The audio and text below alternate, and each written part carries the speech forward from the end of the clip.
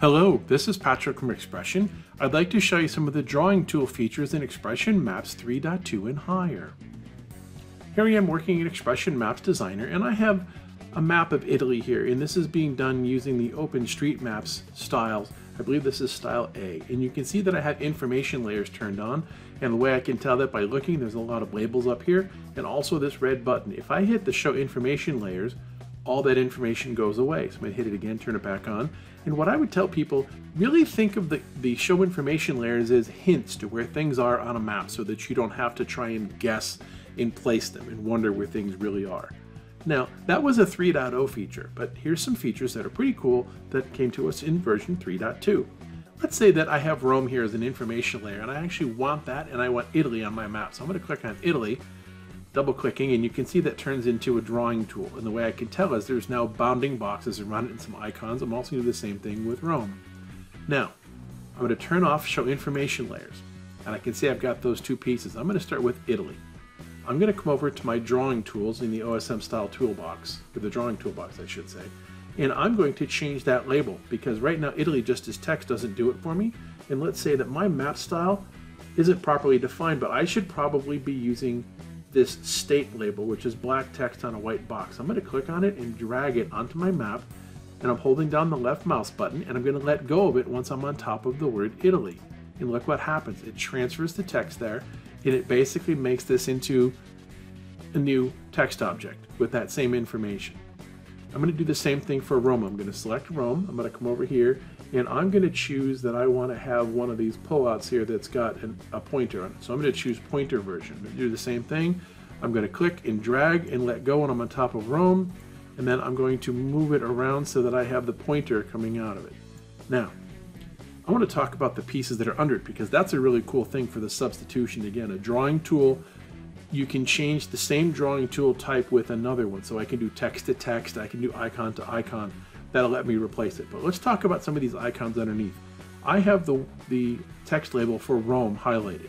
You'll notice there's an eyeball icon here. We're going to start from the right, and when I click on the eyeball icon, guess what? It hides it, and it puts a big X across there so that I know about it. I'm going to click on it again, and it comes back. So that's a show and a hide, and that's tied to a couple things here. If I go over to the drawing editor on the left side here, and I find my zoom levels, that might also change it. So for example, my zoom level right now is 31. So if I set this to 35, guess what? I'm not at 35, so it doesn't show up yet. And you can see I've got the hide icon. If I zoom into my map just ever so slightly to past 35, it'll pop back on the screen. The other thing to remember is also you can set your transition types, or my effects types. I'm going to say a dissolve. So what you're going to notice when I get to a certain point, it's going to dissolve on. It's like a 2, 3, 4 frame dissolve. You'll see it, but that'll fade on. And again, that's also part of the property here, but I want you to understand that show hide icon could be affected by the effect type that you're using. The next one is facing. So if I tell the system that I want it to front face, in other words, face the camera all the time, that's the default structure. So what will happen if I hold down the control key on my keyboard, and then I use the right mouse button on my mouse and hold it and click it, and then I push the mouse forward, what I want you to notice is the labels are really more like signs that somebody's holding up. If I click that front face icon again, it comes back onto the map like a sticker. So again, I'm going to hold the control key and then the right mouse click and hold it, and I drag it back up. You can see that the icon is facing away from me.